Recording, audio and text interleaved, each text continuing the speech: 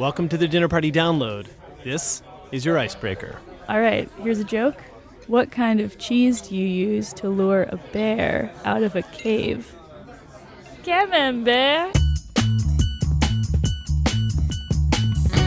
I'm Brendan Francis Newnham. I'm Rico Galliano, and from APM, American Public Media, this is the Dinner Party Download, the culture show that gives you an edge in your weekend conversations. You just got a joke from indie pop artist Greta Klein, a.k.a. Frankie Cosmos. Yes. That'll help break the ice. She just announced a summer tour, and later she'll spin us some songs to listen to while wearing pajamas. We'll also speak with movie star Colin Farrell about his new movie, The Lobster. Plus, writer and activist Lindy West stands up for Kermit the Frog, L.A. punk legend John Doe marks the spot with X, and comedian Maria Bamford channels her mother and her mother's hairdresser to answer your etiquette questions. It's 3 for the price of 1. Hooray. But first, as with any dinner party, we start with small talk.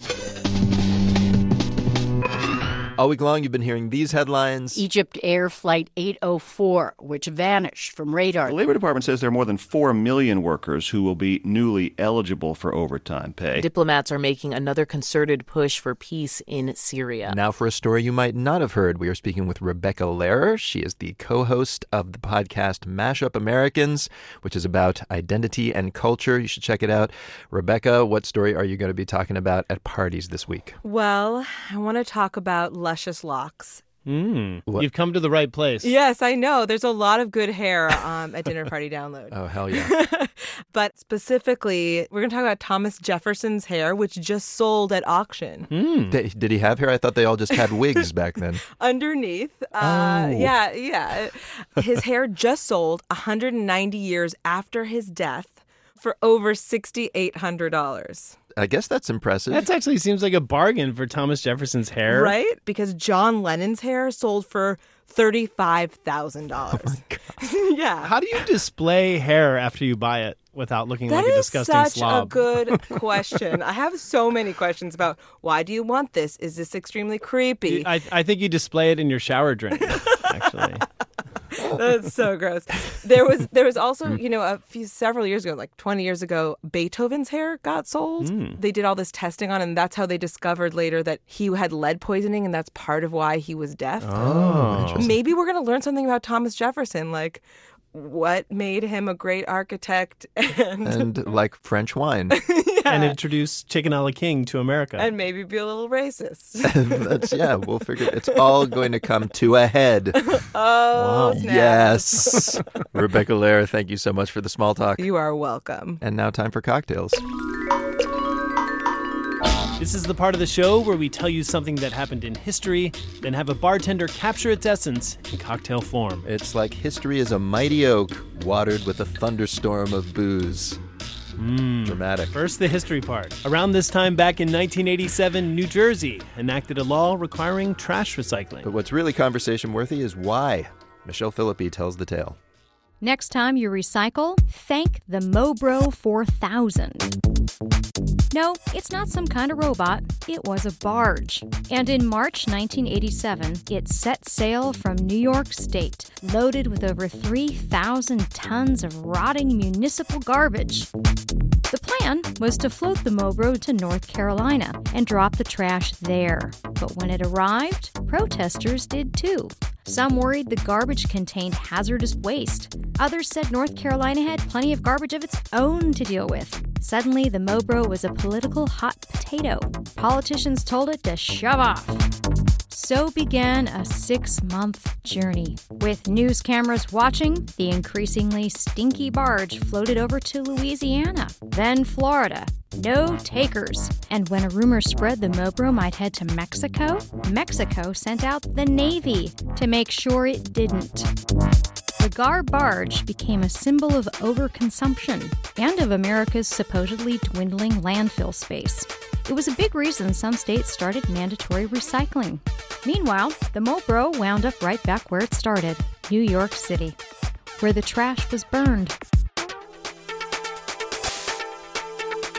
So that was the history. Now for the drink. On the line is Amir Rivera. He is a bartender at Mahogany in Belize, another country that refused the Gar barge. Amir, what cocktail did that story inspire you to make? I made one called Better No Litter. or in Creole, one of the languages in Belize, beta no lita. Better not litter. It's a drink and a warning. Yeah. I'm assuming that there's not actual litter in this drink. No, not at all. It involves a rum called One Barrel. One barrel rum, okay. Yeah, dark rum. Like the Dark Sea, perhaps. Yeah, and you add like an ounce of coconut rum, a little bit of creme de banana. Okay, so very tropical. Yeah, and to take up the sweetness a little bit, add in some cranberry. It's a little bit sour. And where's the garbage part? Okay, so you chop up pineapple with the skin, like in little chunks, and you just throw it in the cocktail, so it'll be like So you put in the rind of the pineapple into it, kind of like floating trash. Yeah, like trash floating in the dark sea, exactly. I like it, but you're not really keeping with the theme because this actually sounds like something someone might want to drink. They won't reject it, like the barge. Yeah, so you needed something that someone wouldn't want to drink? You're right. We'll stick with this. Okay. All right, and Brendan, I think I know how New York could have turned the Barge into a financial win. Okay, America wants to know. Good. Tell us. So you charge budget travelers like $100 each to climb aboard the Mobro 3000. They get the cheapest cruise to Belize ever. Almost to Belize. Not quite. The journey's what matters, Brendan. You make revenue, everyone's happy. I guess I have had worse travel experiences. Sure you now that I have. think about it. It's a deal. But people, there's no garbage on our website. Nope. And if you go there, you'll find that recipe and more at dinnerpartydownload.org.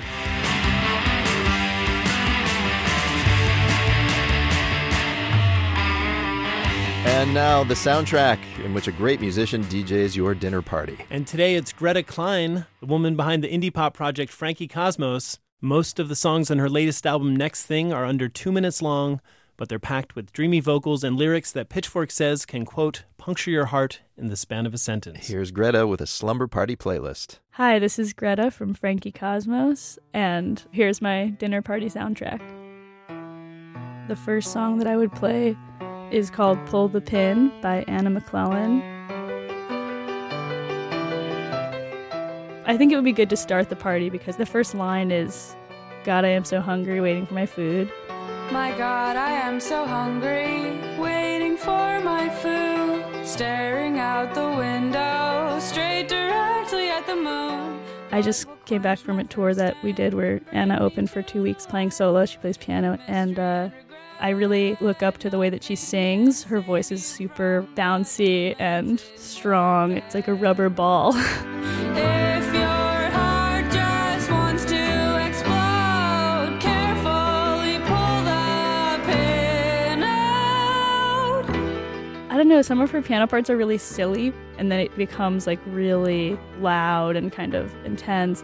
Sometimes it feels like a musical. It's really beautiful, and it makes me feel like a dork.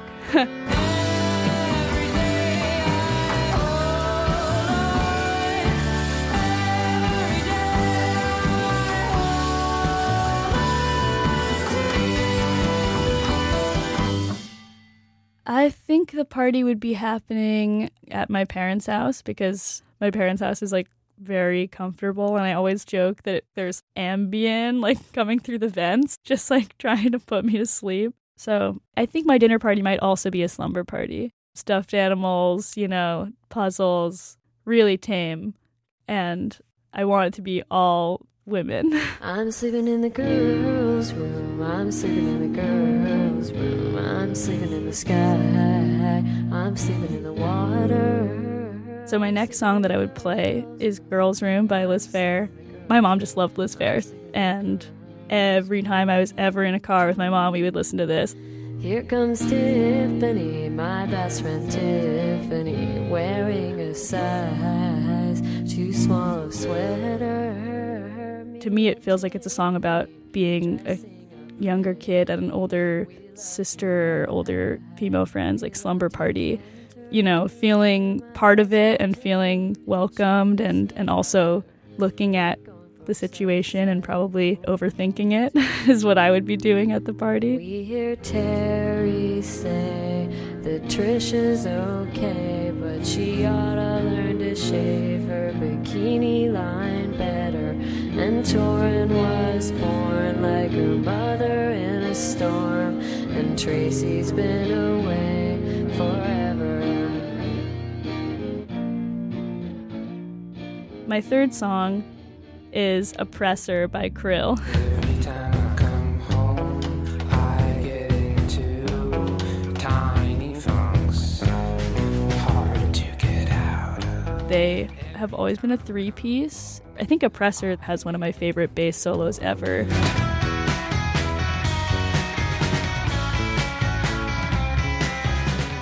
It's like a dueling almost bass and guitar solo that's just like the most unreal thing. Like, I've heard the song a million times, and every time it's still exciting. It's like more interesting, more stuff unfolds. I'm definitely poking fun at my guests because I'm taking away the fun time that we're having and just reminding them of all the bad things in the world and calling everybody there an oppressor if they're having fun.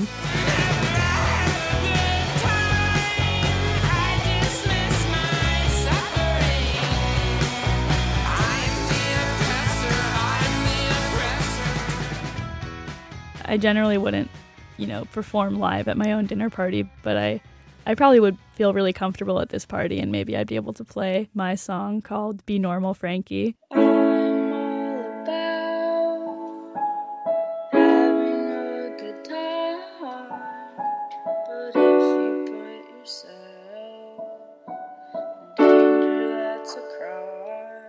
It's a song that I wrote about feeling like you have to conform to fit into a party setting. So I think it's a good song to remind myself, like, this is a really good party and I don't feel peer pressure and I don't have to keep it cool. I hate that. Be normal, Frankie, be normal. That's what we said to me. Be normal, Frankie, be normal. That's what we said. Friendship is a phase, everything betrays. I find the warm spot, it's a room, not a body part. A dinner party soundtrack from Greta Klein, a.k.a. Frankie Cosmos. Her album Next Thing is out now, and she just announced a summer tour. All right, we're going to take a break, but coming up, actor Colin Farrell, punk rocker John Doe, comedian Maria Bamford, and her mom, kind of, when the Dinner Party Download continues.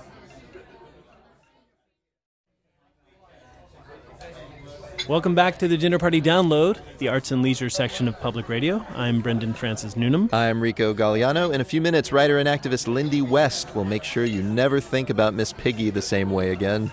But first, let's meet our guest of honor. All right, and this week it's Colin Farrell.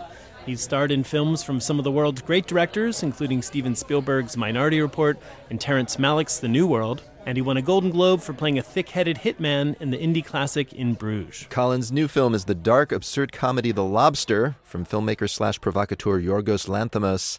Last year it won the Jury Prize at Cannes, and it's about a dystopic world in which single people are forced to live together in a hotel and find a mate within 45 days, or else they are turned into an animal of their choosing and released into the wild. It is not a date movie, ladies and gentlemen. That is correct. In this scene, Colin's character David has just told the hotel's manager which animal he'd like to become. Why lobster?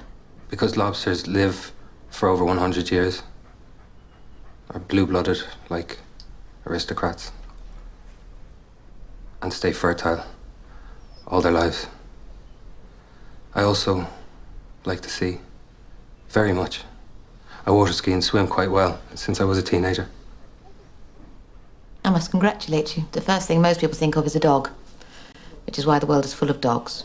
When I spoke to Colin, I asked what he thought when he first read the script. Yeah, that the writers of it, both Yorgos, who directed the film, and his writing partner, Efthimis, Philip, probably need incredible therapeutic support because it was just so twisted and so absurd. And then I found it ultimately very moving, and this kind of bizarre sweetness was pervasive through the whole script. Or not through the whole script, but certainly towards the end when Rachel Weisz's character comes into the film. Did you have any idea what you were in for? Had you had any experience with their previous work? I had seen Dogtooth, So I got a call from my agent saying, look, there's a film that's being directed by a director who made a film before 5 years ago called Dogtooth. And I had, as soon as my agent said Dogtooth, I thought, oh my God, that film, because myself and my sister had caught it on a quiet weekday night in a theatre in Philadelphia, and we came out, and I remember being in the car park with my sister going, what was that we just saw? What just happened? It was so brilliant and so disturbing and so meticulous in how it was shot and the performances, the tone of the performances and the tone of the whole film. And so when I heard that it was that same filmmaker that was doing his first English language film, I was very excited to read the script, and as I said, I read it and I loved it. But on the flip side of that, I can imagine, because you're right, it's a very specific and unusual kind of direction that he does. It's very deadpan. There are lines that you and the other characters deliver that should be angry or sad or romantic or fraught. Sure. And they're all read in almost the same kind of flat tone. Mm-hmm. I can imagine that, getting offered a part from that director also might be a little frightening. Yeah, I wasn't sure. I was kind of just going, how is this brought to life? How do any actors get in there and say these words and be in these situations and kind of be grounded within them? Yeah. But I think as little as you can taint the dialogue with conventional emotional, naturalistic responses, then the more you allow the film to live and inhabit the world of absurdity that was the intention. Well, let's talk about this world of absurdity, because as absurd as it is, it's speaking to things in reality. And in fact, when he accepted the special jury prize for this film, he thanked you and the cast, who he said, this is a quote, understood the text which was very difficult to grasp. So what to you is this film about? It is pretty clear. I still have no idea. He was speaking out of turn there, because I have no idea what this film's about.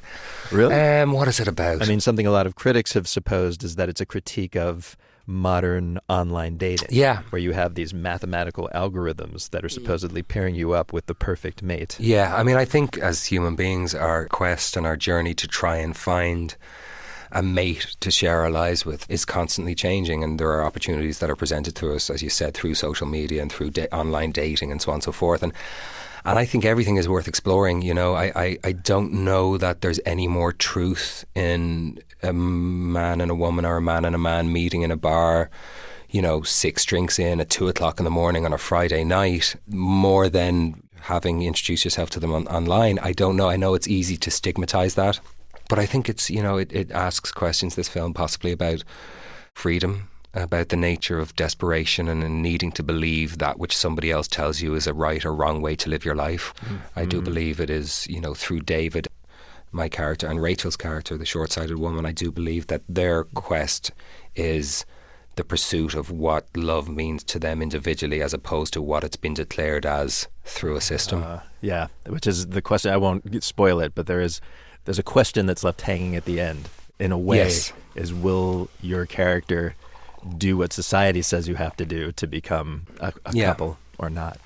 Yes. I have to bring this up, even though it's something that many actors have done. You gained weight for this role. But I wanted to bring it up because of something that you said about it, which was that it helped you in the role because it made you sad. Tell me about that experience. I think it was partly just the amount of sugar I had in my body, sugar. Sure. I mean, you crash. As much as it kind of rises you to the mountain peak, it just tears you back down into the valley shortly thereafter. But the film was so unusual and was such a departure, I think, for most of us, that it really helped me just to physically be able to step aside from the space I was used to inhabiting as a man and moving in a particular way, and also it was a costume that wouldn't come off. Mm-hmm. I literally was that size purely for David. So even if we'd wrap a day's work and I'd go back to my room, I was still David. I was still stuck with David. Yeah, absolutely. And what felt like a million miles away from any way that I'd known my body before. We have 2 questions that we ask everyone on the show. Sure. And the first one: if we were to meet you at a dinner party, what question would you least like to be asked? Why are you so quiet tonight? Are you usually quiet? Is that why? No, but it's one of those. I just remember, if you ever had it, you're sitting around a dinner table and maybe you're uncomfortable, or maybe you're just a bit down or tired or something, or maybe you're not. Maybe you're okay in your silence, but you're a little bit more quiet maybe than you usually are, and somebody shouts across the table, "You're quiet tonight. What's wrong?" That kind of thing. Yeah, because what good can come of that question? It's kind of what good can come of it? Like, honest to God, if you really care, come over and whisper it in my ear. Here's our second question. Tell us something we don't know And this can be about anything, yourself or the world at large. Something you don't know? Yeah. I don't know, man. What do you not know? Can I ask you that, or is that ridiculous? What do you not know? Not So much. many I'm things. a public radio host, so I'm extremely well-read and knowledgeable about things. Well, here's something I didn't know when I was reading up about you. You supported a number of charities, the Special Olympics, an anti-bullying campaign in Ireland, but also something called the Homeless World Cup, which I'd never heard the of. Homeless World Cup is exactly what it sounds like. It's a soccer tournament, a football tournament that takes place once a year in whatever the particular city is that year. 2 years ago it was Santiago, Chile. Last year it was Amsterdam. Yeah. And homeless people getting together and finding through football a sense of community that they obviously don't experience in their day-to-day lives. Like, what kind of results have you seen coming out of that? I mean, obviously... Well, it's amazing. I mean, it's really helping people get their lives together. There are now outreach programs that are helping people, get off methadone and helping people be reintroduced to the workforce. And, of course, being an actor, I'm trying to emotionally and financially capitalise on that by making a film about it. But oh, really? But there's a Homeless World Cup film coming up? Yeah, and it's one of the few times where maybe, and I just say maybe, and I'm not saying this is an act of altruism, but maybe film kind of promotes some greater social awareness.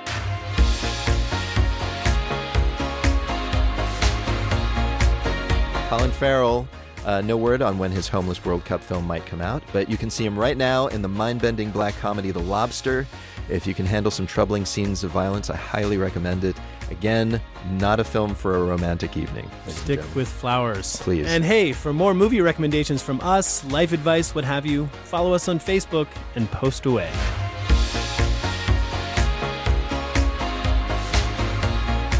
All right, and speaking of social media, here comes our chat with writer Lindy West. She got her start as a film critic at Seattle's alt weekly The Stranger, but she soon found her voice speaking out on topics like racism, sexism, and fat shaming. Her deftness in using all things internet earned her the Women's Media Center Social Media Award. West's first book came out this week. It's a funny and pointed memoir called Shrill, Notes from a Loud Woman. In it, she talks about growing up big in a body-obsessed culture. In one especially funny chapter, she talks about her lack of big female role models as a child. When we met, I asked her to list the few that did exist. Mrs. Potts from Beauty and the Beast. She's a teapot. Yeah. She's a teapot with a hat who talks. And then at the end, spoiler, sorry for people who haven't seen Beauty and the Beast, she transforms into the world's oldest woman. Uh-huh. And then there's Ursula the Sea Witch from Little Mermaid, who's also a horrible monster. Yeah. There is... Who else did I do? We have Miss Piggy, which is Miss probably the one that Piggy. comes to mind for a lot of people. Right. Miss Piggy is definitely the one that comes to mind. You had ambivalence about Miss Piggy, right? Yeah. Like a lot of fat women are like, yeah, Miss Piggy's my idol. And then I started thinking about Miss Piggy and how she actually made me feel as a child. And she made me feel really uncomfortable because she's really sexually aggressive in a way that violates Kermit's boundaries. And that taught me things about myself, like what my options were, when I became an adult. Yeah. Like, okay, well, you can be a scary witch or a sexless grandmother or like a weird pig rapist. Sorry, I'm so sorry. No, it's okay. Those are words that we're allowed to say. Oh, good. Those examples, or the lack of examples you had as a child, kind of talks about society's larger problem with, you use the word fat in your book, but like bigger people. Mm-hmm. In many of your chapters, you kind of talk about the evolution of you gaining your confidence. And then it culminates in an incident at The Stranger, which is where you began writing, which is the alt weekly in Seattle, very progressive. The fantastic paper. Yes, helmed by Dan Savage, who is this pugilistic, progressive LGBT rights advice columnist. Can you kind of, in a nutshell, talk about what went on between you and Dan? So it was around, I think it's like 2010, 2011.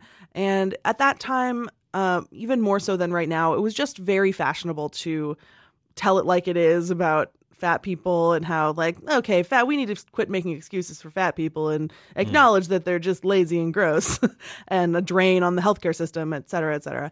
And so Dan was on that train. The lens in which he was looking at it was health, right? Right. But, as a fat person, that reads differently. Yeah. You making me feel dehumanized and this scourge that we need to have a national war on. Yeah. That doesn't make me feel like you care for my health, because it's certainly not good for my mental health. And it's honestly not good for my physical health. If you are hammering into me that I'm something that needs to be eradicated, then I don't want to take good care of myself. Yeah. You know? So it was just like, these posts about fat people that weren't like super hateful, but just, kind of snide and felt cruel to me. So long story short, what I did was I wrote a long, very long post called "Hello, I am fat," because that wasn't something that I had said out loud before. It wasn't it wasn't. I didn't self-identify as fat because what you're taught in our culture is that fat people aren't fat; they're thin people who have failed. And I got really fixated on the idea that, fat people exist now, whether you want them to exist or not. And we have to figure out how to accommodate fat people. Yeah. So. And the fallout was? The fallout was that he was really mad. The fallout was really fascinating, actually. It sparked this huge discussion in the comments. There were a lot of fat readers who wrote to me and said, "Thank you so much." And then there were a lot of people saying horrible things about me, which is fine. I expected that. And then Dan wrote a response that was kind of, I think it was written in a moment of high emotion because it was a really intense exchange. And well, Dan didn't fire you. Yeah, no. Kept your job at The Stranger. And I feel like that post kind of set you on the path of being a writer who focuses more on social justice issues. Yeah. After The Stranger, you went to Jezebel, a blog that caters to women readers.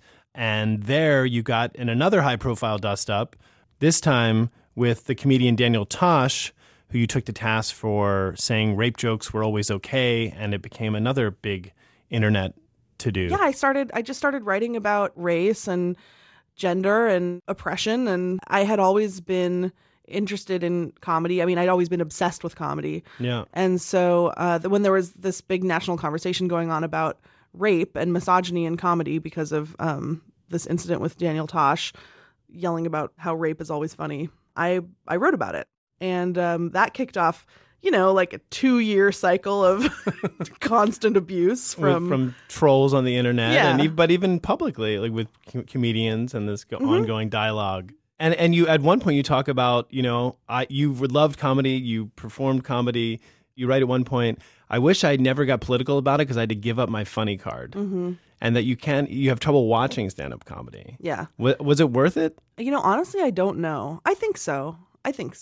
But I mourn that a lot. I used to identify as like a funny person and a humor writer. Yeah. And now I just get people still all the time, like male comedians, using my name as shorthand for this sort of humorless feminist anti-comedy, like this, I don't know, this kind of wet blanket on humor. Yeah, exactly. I'm like the number one wet blanket, yeah, which is simply not true. Yeah. So for yourself then, comedy is particularly charged because this was this, ongoing thing where people are saying horrible things to you. But for yourself, how do you draw the line for someone who wants to be a good human and become a better human and evolve, but still is coming home from work and was turning on Netflix and taking something in? Have you devised maybe a rule of thumb for yourself about what is acceptable and not acceptable in terms of what I consume? Yeah, or just guidelines. I mean, it's so hard because you can't. There's nothing that you can, pretty much nothing that you can watch that's not a problem. And basically my rule of thumb is I'm gonna watch, and read things that make me happy and that I find interesting, but make sure that I'm doing that with a critical eye and that I'm being also vocally critical about things that are, I think, harmful in the broader scope of society. And, when you say, was it worth it? And I hesitated, that was purely selfish. Like, I think that in a broader way, it was absolutely worth it. I think that conversation really opened a lot of people's eyes to the fact that it's possible to critique art forms that we love and make them better. And that I really think that it emboldened a lot of women in comedy to kind of band together and speak with one voice and change that culture. And so that's totally worth it. Progress. It's progress. Yay, we did it.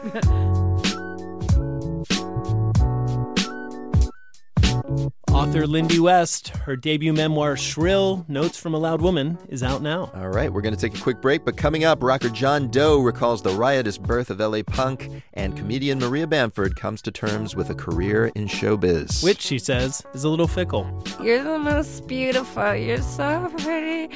Get away from me. When the Dinner Party Download continues.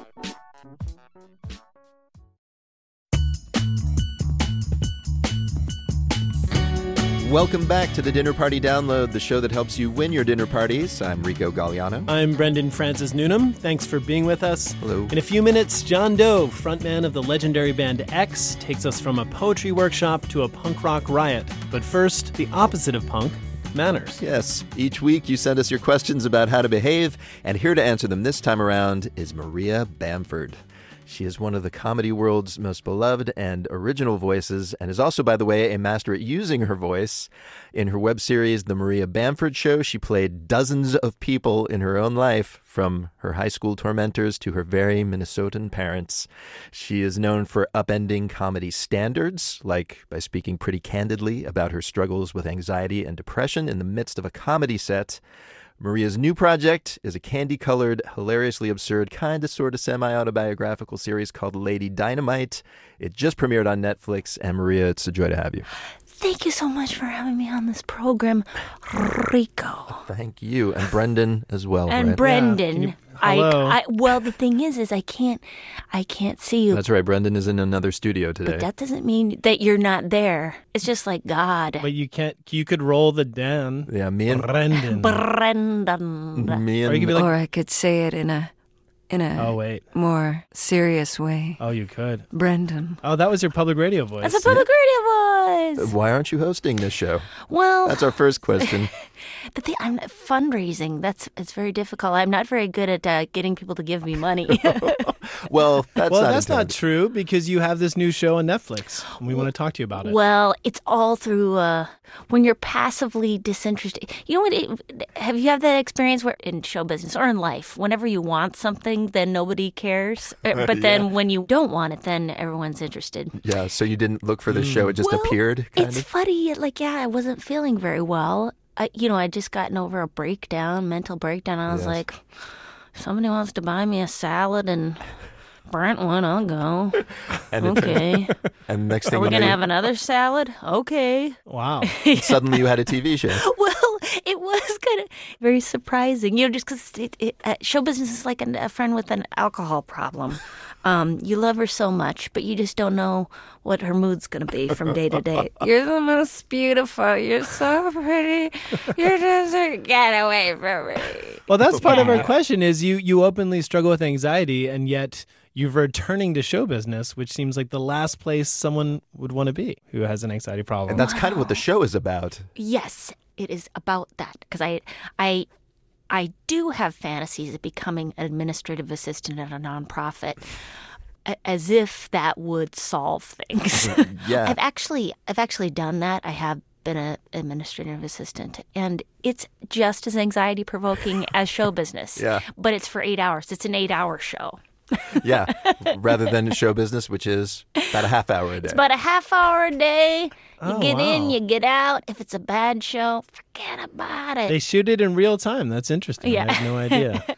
So in this series, one of the characters is your Minnesotan mom. Yes. You're known for doing this amazing impression of her. Yes. And in fact, in your web series, you portrayed her. Yes. But here you had to cast someone else to do it. Yes. So what were you looking for when casting that character? Like, what is the essence of your mom? Well, just somebody who felt warm, and it was funny because Mary Kay Place is also Episcopalian. Yeah, she plays your mom. And also has like a lot of energy, like my mom. So they spent, when they first met, they spent about 2 hours together alone at Mary Kay Place's trailer, just chit-chatting about spirituality. And things were you like jealous? Not at all. That's nice. Maria, maybe you can bring some of your momly wisdom to our listeners' etiquette questions. Should I answer as my mother? Maybe she could chime in after you. She can show up. What is your mother's first name in case she shows up? Her name is Marilyn Halverson Bamford. And, wow, that's very Episcopalian. Well, originally I was raised Methodist, which was with the little cups of grape juice passed around. But then I became a deacon in the Episcopal Church, and I am a licensed marriage and family therapist, though I no longer practice. All right. But I love to give advice. See? So there you go. Your mom is eminently qualified. We're going to ask this first question to Maria, though. Yes, of course. And it comes from Andrew in Harrisville, Rhode Island. Andrew writes, Dear Maria, if you're a pug owner and a friend says they don't like pugs, how appropriate is it to not kick them out of your life? I feel guilty having a friend who says they don't like pugs. Is holding a grudge and being passive-aggressive towards them a fair enough compromise? You're a big pug fan. Okay, 2004, I declared it the No Friend Left Behind Act. Nice. I say you let them have that experience of not liking pugs. You're not always going to be having your pug. There's some severe draconian NDA laws, no dog allowed laws that are still enacted. So you're going to have times when you're without your pug, and you're going to have your great friend who, is about pugs. So you're saying you're offering pug hate amnesty. Yeah, just don't bring up the pug. Just like talk about things that you have a good time with. Do you go to the Trina Turk outlet store and look at pants? Is that something you guys do together? Andrew's not here to respond, but I'll bet he does. But what if you're with that friend and a pug walks by and they say something mean about that pug? Okay. Well, that's disrespectful. Maria, your face just turned on a dime. That kind of, I think then you can say how you feel. Say, hey, and of course you say I statements. When you diss pugs in my presence, I feel hurt. And that's uncomfortable. And that's what intimacy is built on, is discomfort. Rich intimacy. There you go, Andrew. Good luck. Good luck with that. So this next question comes from Sheel in St. Louis. Sheel. Yeah. Sheel. It's a cool one. Beautiful. And the question is, what should you talk about with your hairdresser? Wow. Okay, well, this is what happens with me with hairdressers. And what I do is I switch hairdressers almost every month. I cannot bear to tell them that I don't want to talk at all. I never want to talk. I just want to read my bookie book. I'm getting sleepy with all the chemicals. And although I love this Netflix product, Grace and Frankie, I don't know if I need to hear their interpretation at that time of what's going to happen in the next season. I just say keep switching hairdressers. Yeah. It's like switching shampoos, switching up your shampoos so you don't get too much buildup. You don't want to get too much buildup. Emotional buildup. I think that's a good answer for Sheel, but what would your mom say? Well, I have a wonderful hairdresser, and his name's Jesse, and he lives half the year in Palm Springs, so I don't always see him, but I would just say, how are you? Tell me what is going on in that incredible life of yours. He's a gay man, and he also teaches Pilates, and he is just fun. Wow, we should have him on to do etiquette next time. Or your mom. How about both of them? Oh my God, my mom is a delight. Really? I want it to be a slow bleed into my mother. I have the suit. If I just have to put on about 20, 30 more pounds, which would be very easy. Because she's such a happy lady. She enjoys things so much.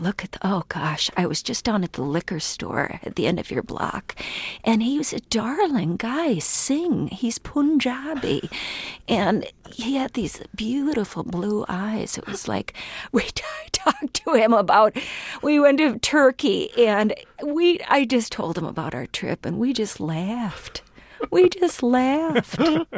There you go, Sheel. You can either chat up your hairdresser like that or change your hairdresser monthly. Here is something from Anonymous in Brooklyn, New York. And he asks, how do you reveal your mental illness to a potential boyfriend or girlfriend? Well, I prefer to just have it available on iTunes.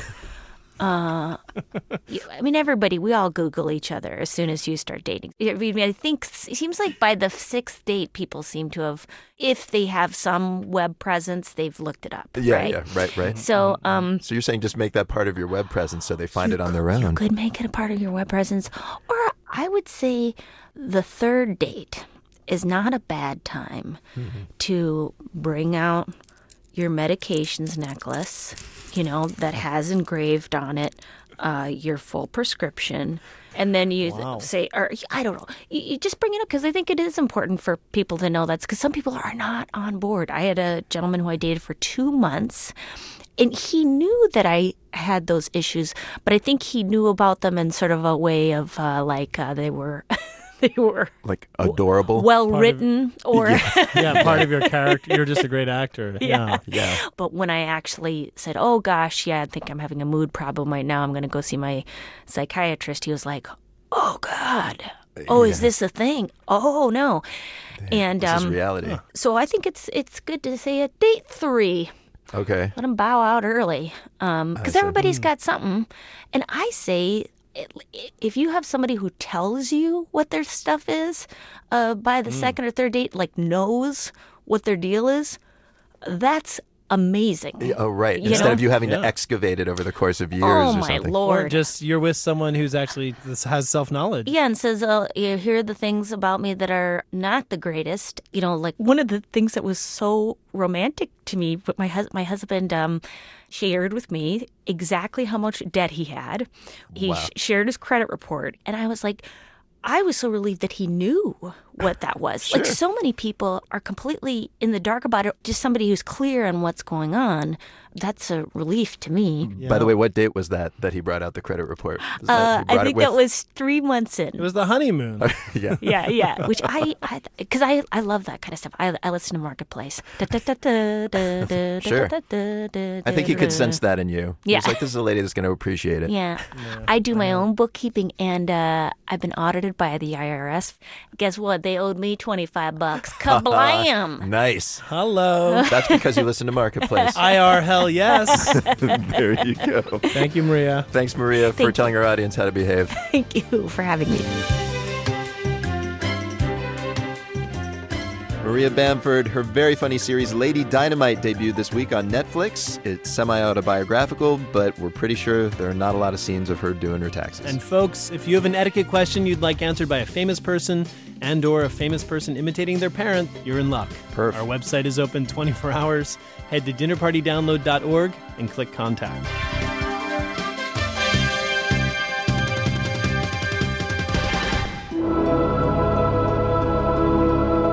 Now, time to eavesdrop.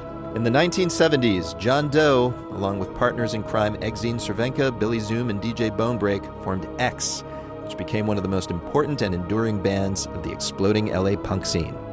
He writes about it in his new book, Under the Big Black Sun. Today, we overhear him tell a few early punk tales. So I had run a poetry workshop in Baltimore, and I desperately wanted to get out of the East Coast because it was full of ghosts and people with negative attitudes, and I came out to California, and I thought, well, the best way to get into the underground would be to go to a poetry workshop. So happens that Beyond Baroque, the largest small press library on the West Coast, was right down the street from me. People like Tom Waits and Charles Bukowski, it was rumored, had been there.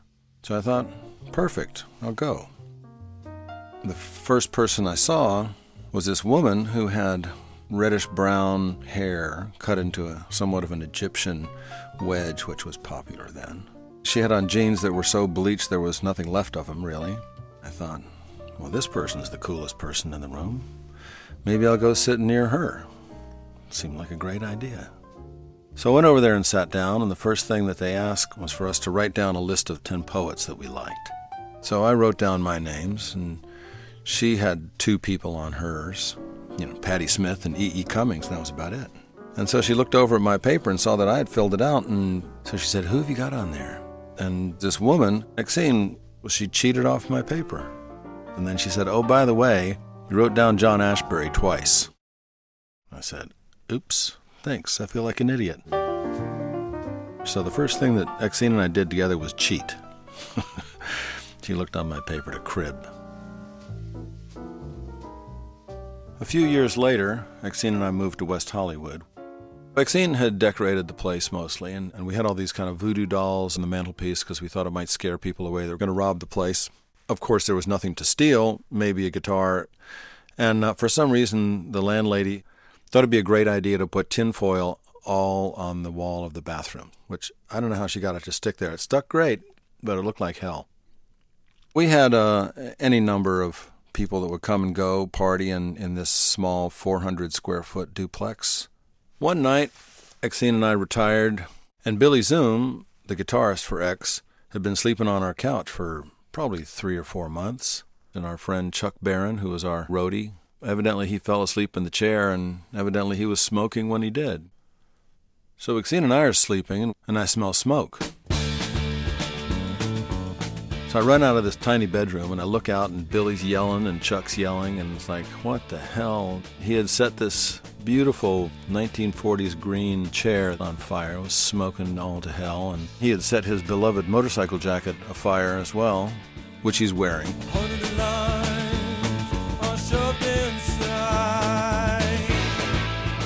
So I took it upon myself to just clear him out of the way, and I grabbed the chair, and I think I had underwear on. Picked it up through the door, and I kind of tossed it onto the curb and dusted my hands off, and I thought, well, I've taken care of that. So Exene and I went back to sleep, and we thought the episode was over.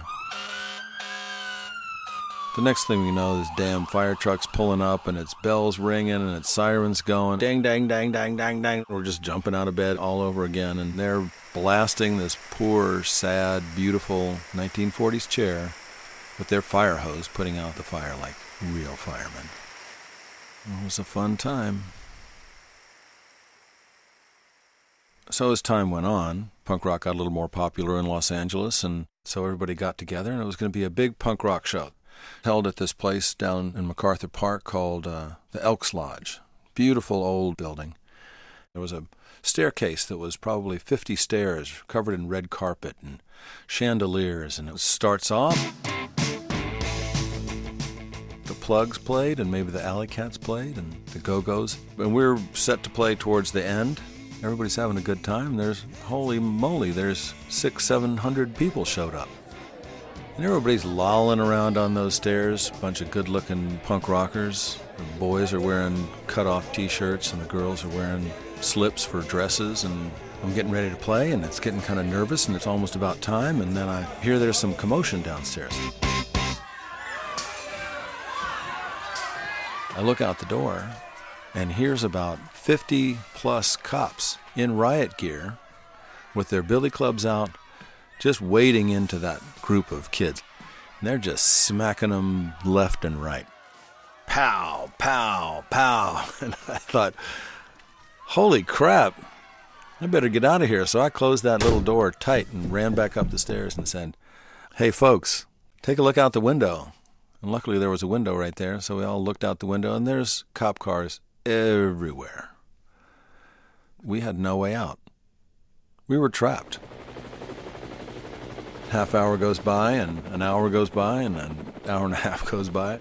Helicopters flying around. A lot of people got stitches. A lot of people got whacked around by the police. Later on, they called it the St. Patrick's Day punk rock riot, and people were talking about police brutality. Go figure. So we stayed up in that dressing room till 4 o'clock in the morning. And I remember Exene and I sneaking out there. We got into my 1956 Ford and drove back to that little apartment.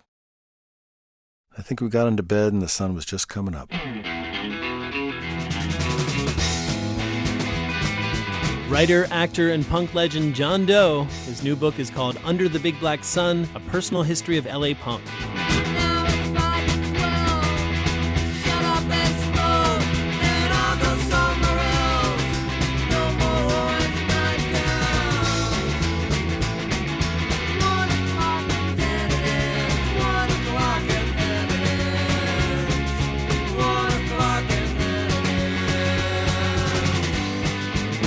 Folks, we are sad to say that's the Dinner Party download for this week, but hold your heads up high because more dinner parties exist on our podcast feed. There you can not only find past episodes featuring guests from Amy Schumer to Kurt Weill, but you'll also hear never-before-heard tidbits. Actually, this week we have a podcast-only episode which features Ellie Kemper doing scat and Spinal Tap's Michael McKean getting dissed. True story. You can find all that stuff at iTunes. Find us there and hit subscribe. It's worth it. Our show would not be possible without the help of our producer Jackson Musker, our associate producer Nina Potok, and our associate digital producer Christina Lopez. Bill Lance and Jeff Peters engineered this week. Our Our interns are Christian Coons and Carla Javier. It's Carla's last week this week, so Carla, when you're our boss, please be nice to us. Please, we apologize for whatever we did. And Larissa Anderson is our executive producer. Next week, by the way, our guest will include Sam Heughan, everyone's favorite Scot from the hit historical drama Outlander. Till then, have a wonderful weekend, everyone. Bon appetit.